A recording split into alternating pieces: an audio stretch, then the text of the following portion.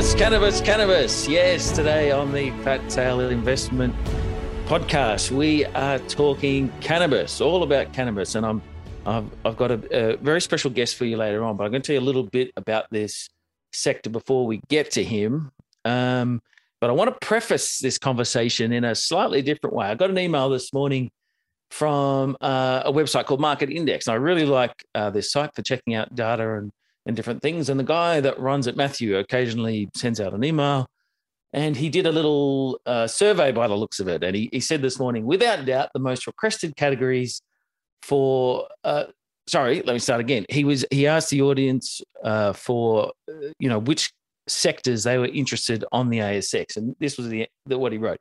Without doubt, the most requested categories were electric vehicles, graphite, lithium, ESG, and uranium.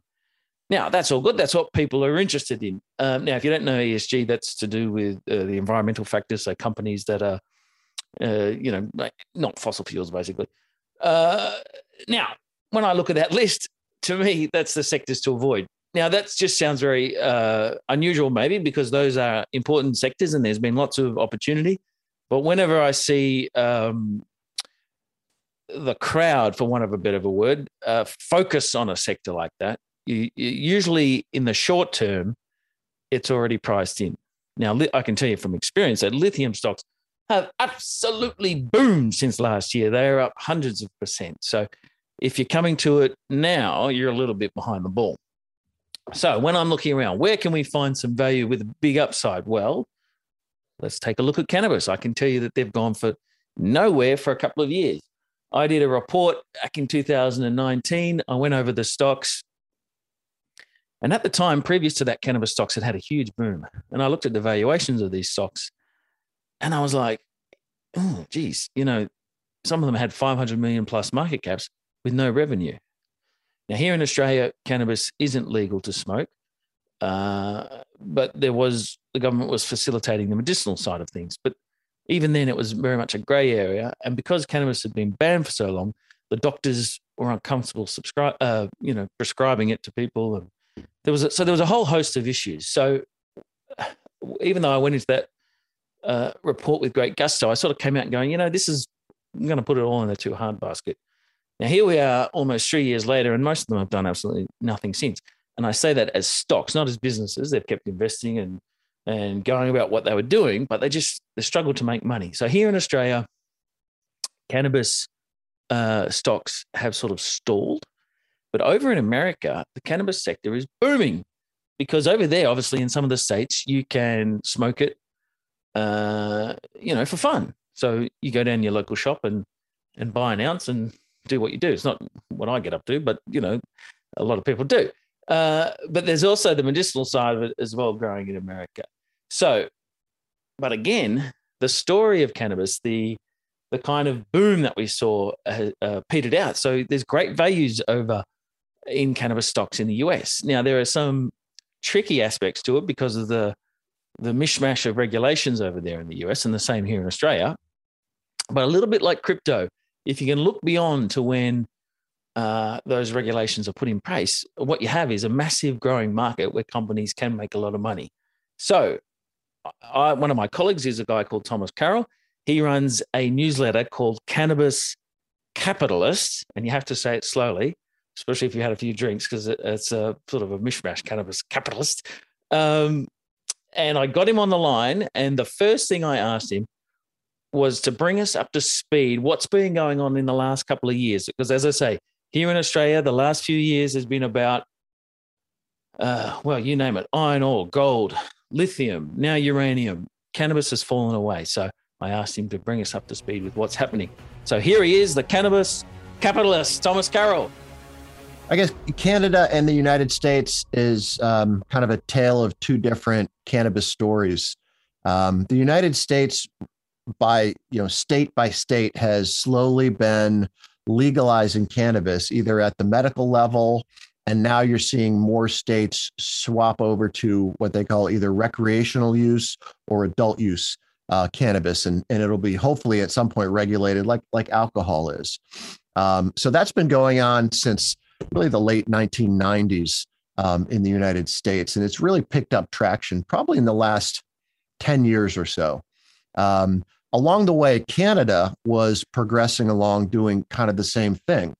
And in 2018, Canada completely legalized federally across the whole country.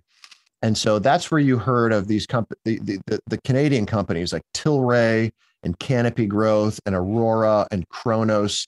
These are kind of what I would call household cannabis names, primarily because, well, really two things. One, they're operating in a fully federal legal market, Canada, and they're allowed to be traded. The stocks are allowed to be traded on the U.S. exchanges because they do no business in the United States. So they get a lot of attention on the financial news networks like Bloomberg and CNBC and the like. So there's a good bit of attention given to all these names. I wish there was more attention given to the United States companies because they actually have real revenues, real earnings, free cash flow, great management teams, solid balance sheets, everything you would like in a up and coming, growth market. Well, go ahead. Excuse me. Is that what you're looking for? Yep. We'll come back to the US opportunity in a little bit, but when you as an investor, obviously America is the huge market. Like it's 10 times the size of Canada. Mm-hmm. Anyone listening is not familiar with the story. Why do we have these difficulties with, Canadian stocks trade on the US because they don't do business in America? It might sound weird to anyone. Do you want to talk about the complications of cannabis in America? Sure. So cannabis in the United States is illegal at the federal level, right? So it's what's called a Schedule I drug, right? Which means it was deemed 50 years ago by the federal government to have no medicinal benefit whatsoever. So there's very stringent laws against it. And because of that, everything else that touches a federal agency can't do anything with cannabis. But the states can. So state laws, and that's what, it's a federalism society in the United States where you got federal government, you got state governments. And so states can innovate and kind of do their own things. And for a long time, states would pass these laws, but these companies that were operating within legal state markets could any day be raided by the federal government, right? Because you had this what I call policy conflict between the state governments and the federal government. So, the U.S. exchanges are considered, federal property, if you will.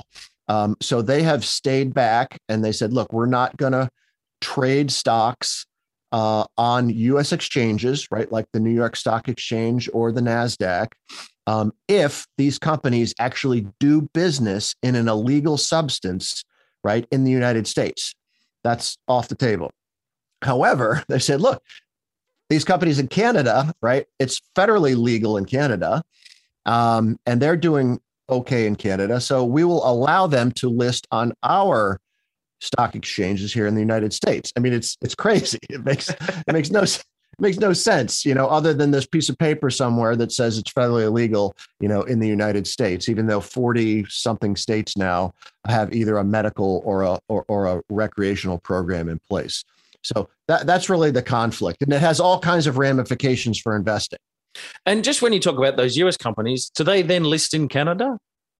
Yeah, so they list in Canada, either typically on the Canadian Stock Exchange, and then the way U.S. investors and really any investors primarily can get to them is through the over-the-counter markets, the OTC markets, which is a network of broker dealers across the United States that will agree to buy and sell and make a market in these stocks.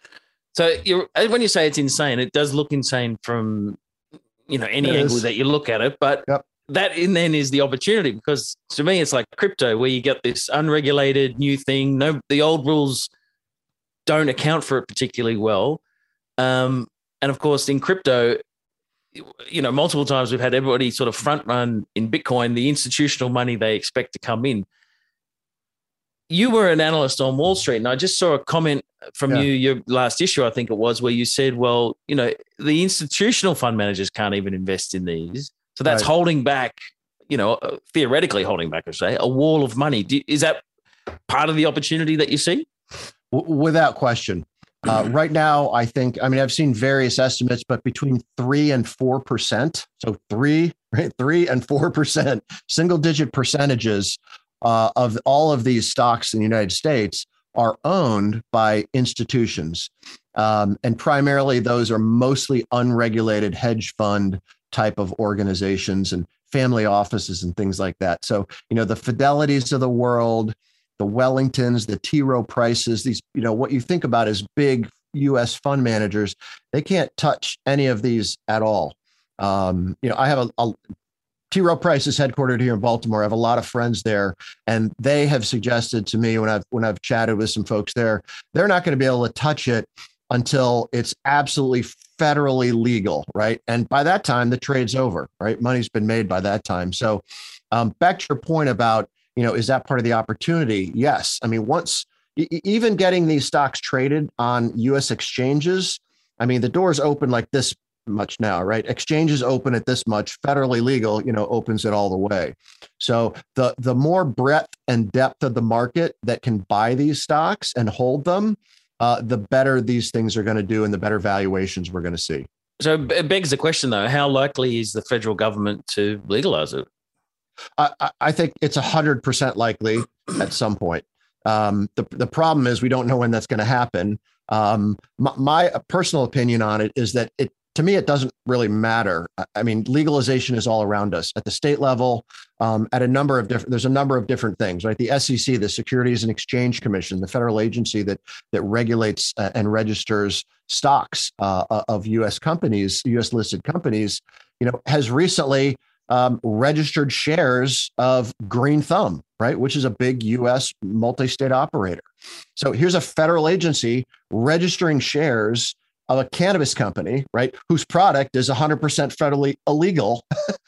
So you got all these policy conflicts going on. So legalization is happening all around us. And I don't know if you've watched any of the stocks in the last 2 days. This is a timely chat we're having. But on Thursday, there's an annual act that needs to be passed by Congress called the National Defense Authorization Act. And it's a routine thing that happens every year. It allows the government to kind of opine and, decide on policy about where U.S. defense policies are going. But it's also a vehicle which, Congress can attach other things that are unrelated to defense. And the Safe Banking Act was one of those pieces that was attached this year.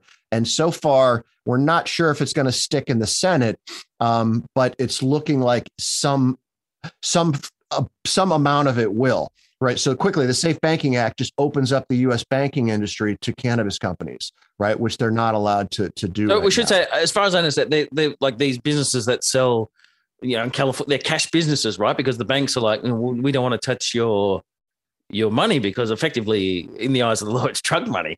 Is that right? So historically, and historically, I mean by 3 or 4 years ago, not that long ago, these were all cash businesses. But in really the last 3 or 4 years, every state that has gone legal, either medical or recreationally, there's a local bank in every state that will work with cannabis companies, right? So they're not guaranteeing any kind of federal insurance or anything like that, but they've agreed to transact, use debit cards, write a check, hold cash for these companies so that they don't have, hordes of cash, right, in the back room of the dispensary anymore. So most of these companies at the state level have some amount of banking, but the big companies, like I think it was Curaleaf that told me they have 21 different banking relationships, right? this is a company that's going to do $1 billion in sales this year. And they've got 21 different banking relationships. I mean, if you could take that down to 3, think about how accretive that all by itself is. I mean, all those big fees just go away.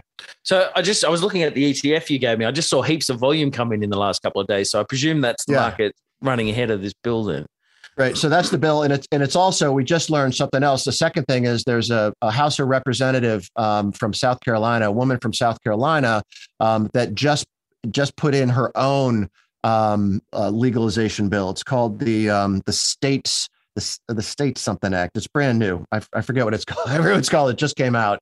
But the point there is you've got a Republican who historically has been against cannabis, right, in the House, putting in her bill that basically is a compromise between the Republicans that don't really want to do much, right, and the Democrats and the more progressive that want to do all kinds of things. So it's like the market is viewing it as like a meeting in the middle, right? And it is suggesting that there is a conversation and there's some traction in Washington right now to get something done sooner rather than later.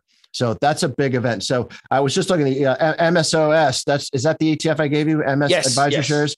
I think it's up like 18% in the last couple of days. And that trades in the US? Yes. Let me just unpick the thing here. So it trades in the US, but it holds Canadian companies or US companies listed in Canada. Is that what we're? So I know where you're going with this. Yeah. So it is. And I have kind of, people have asked me for years, can I just buy a cannabis ETF? And I say, you can do that, but the cannabis ETFs that are out there don't hold any of the good companies, right? And in my view, the good companies are US based companies.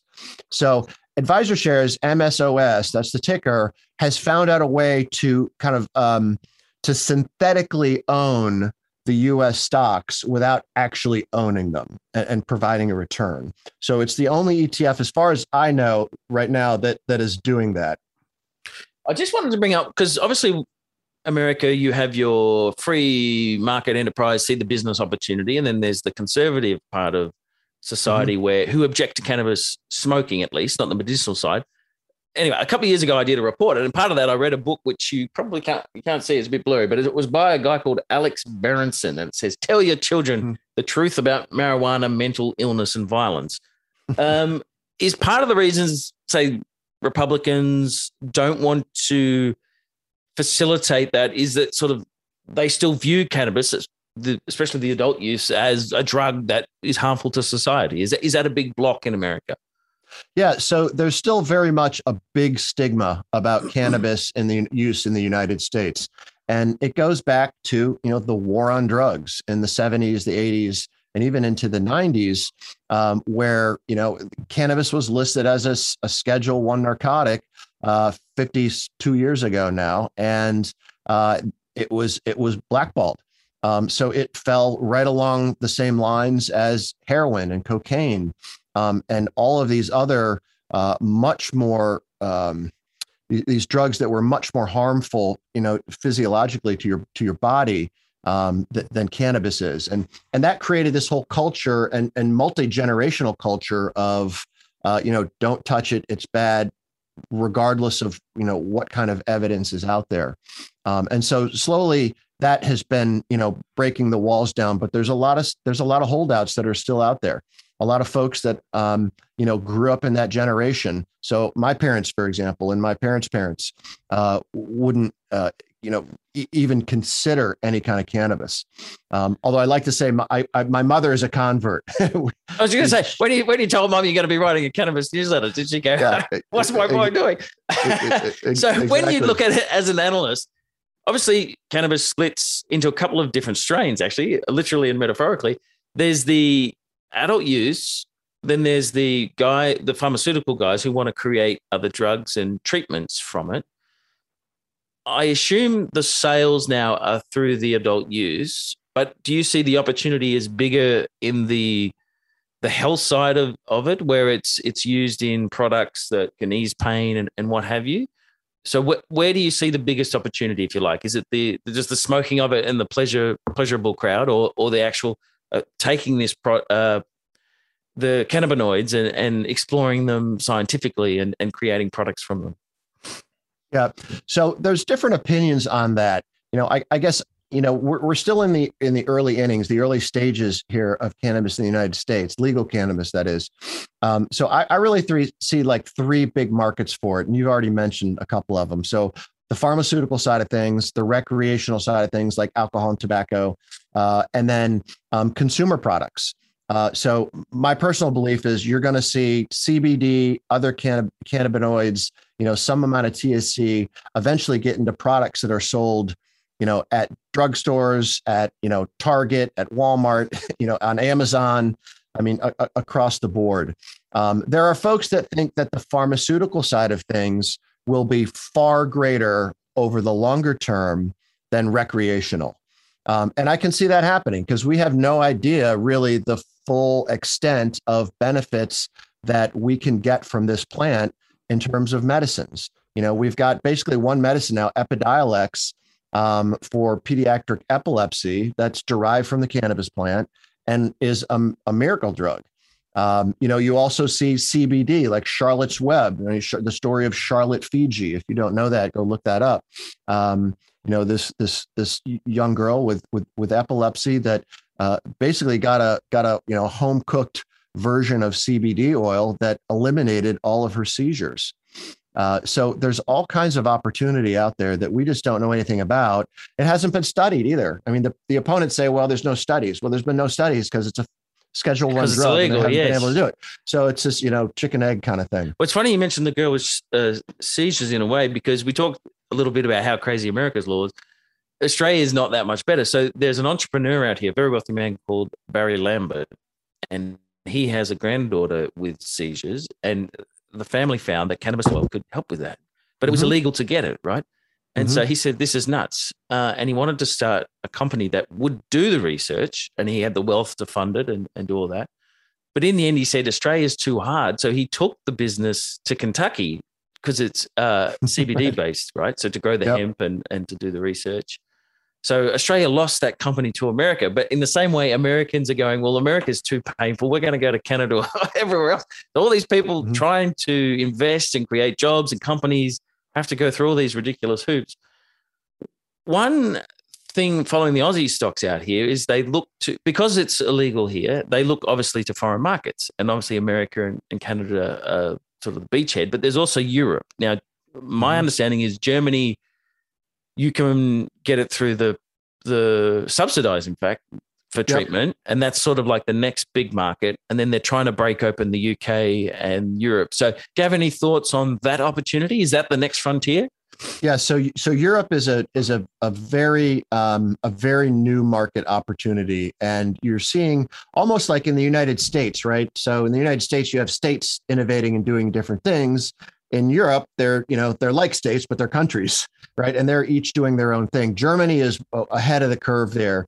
The German health system, it's a covered benefit, right, under the German health system, which is fantastic. It's prescribed at pharmacies as opposed to what we call dispensaries here. So it's, I think, I would say a touch more on the medical side than it is in the United States.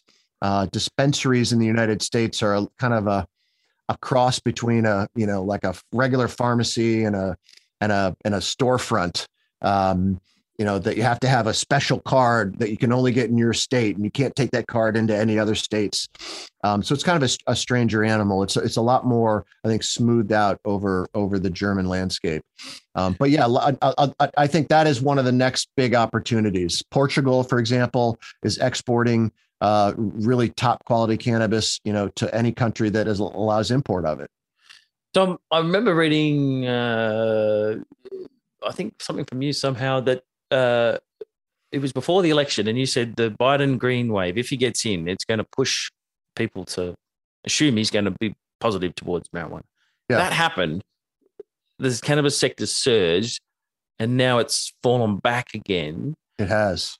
So obviously there's the opportunity, long-term opportunity. You go, well, there's value there. There's like, get on it now. And that's the sort of way I view it. But you sort of, is it your mind, there's two approaches. One is you wait for a catalyst like the Banking Act and you sort of surf that short-term momentum, or you take the long-term view and go, you've got to stick around for say 5+ years. And, trying to time the market will be a nightmare. Just back the trend. Is that how you see the two ways to play it? Yeah, so a couple things there to unpack. So we called it the cannabis election trade going into kind of September, October of last year. Our view was that all the states that we're looking at legalizing would do so. Most of them will. I think only one failed. The rest passed it. We got Biden elected, so Democrat in office, like him or not, he's more friendly than the Republicans would have been. And then we had the special runoff election in Georgia that put two more Democrats in Congress that would be supportive. So really between, the end of October and mid-February, cannabis stocks were doubled. I mean, they were up like 150, almost tripled, like 180% is the number that sticks in my mind. And then they've all traded off and they've come back almost to levels that they were right ahead of that election trade, despite the fact that, now we've got this perfect regulatory environment and that, the earnings quarters since then have only been better. They've been really, really good. So I think the reason for that is that, again, you have a relatively unsophisticated shareholder base, right? And I don't mean that in a insensitive way. It's just there's not institutions there, right? There's individuals that are buying 100 shares here, buying 1,000 shares there, and making a profit and selling it, and going away and going to look for something else to invest in. So a lot of day traders, short-term mentalities in there. I think what you do is, it's fun to trade around stocks like that. I think you have that, but I think you pick a basket of stocks, or MSOS, and you buy into it and you put it away. I tell all my friends and family, you have to own some of these stocks. This is a generational wealth opportunity. I mean, it's a brand new market. We don't see new markets like this very often. I was going to say, I should mention that you've worked. I remember when you first came to Stansbury, you did a wonderful piece. I actually remember printing it off, but you talked about how you'd worked in research around healthcare for many years. And when you look at these growth rates, do you have something to compare it to from, previous years as an analyst? Like in the healthcare world. So I was a healthcare analyst. I think one of the things I look at is, in the United States, and not to get too boring on you, but, there's a program called Medicaid, right? Which is the kind of government run health insurance for the poor. And it was run by the government. So it was a disaster and it spent tons of money.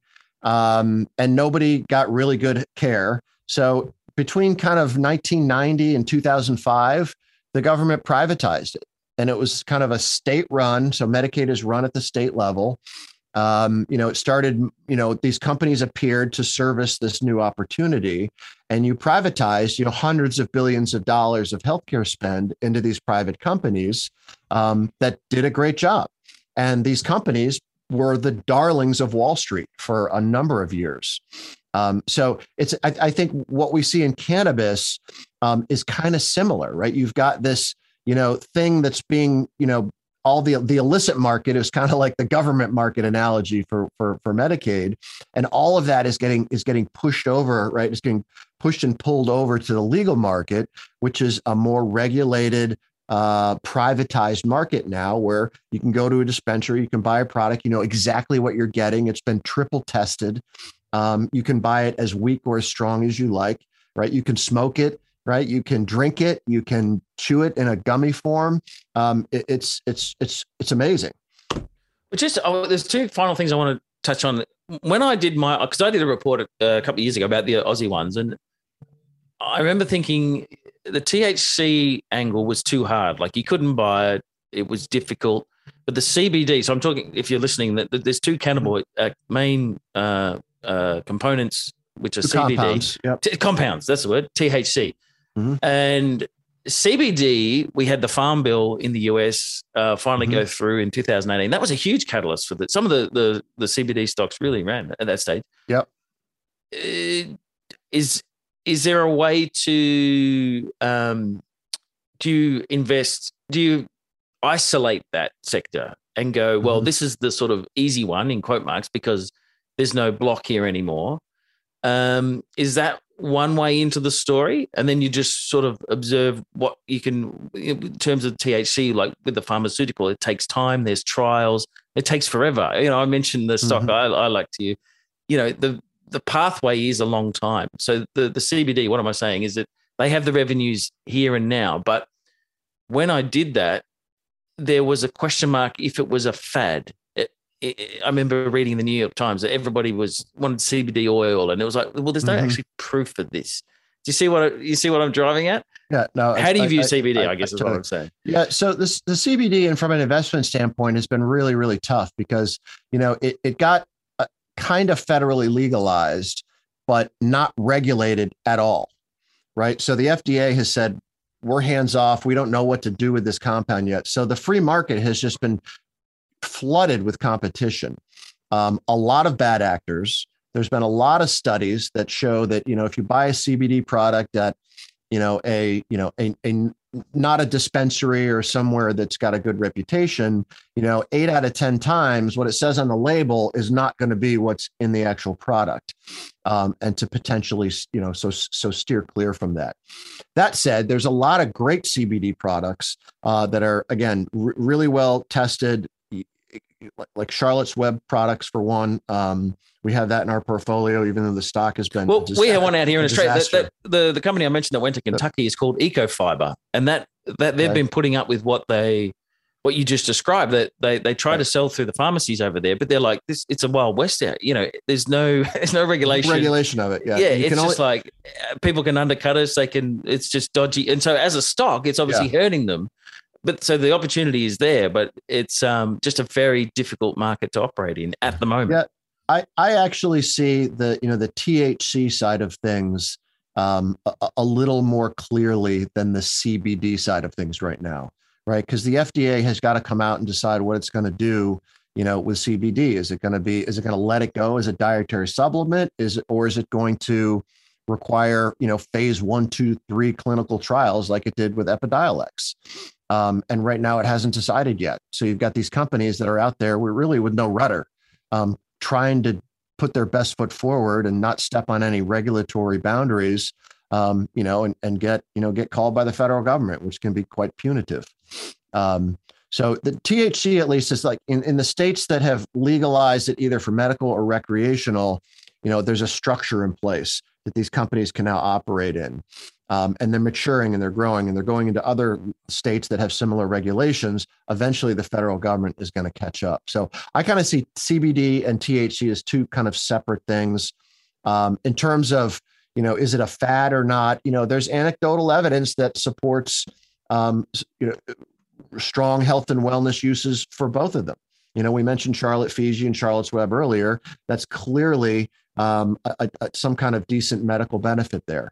I know a lot of people that use CBD creams and lotions on their hands and their feet and their knees, and they swear by it. They say it works better for joint pain than anything they've ever used.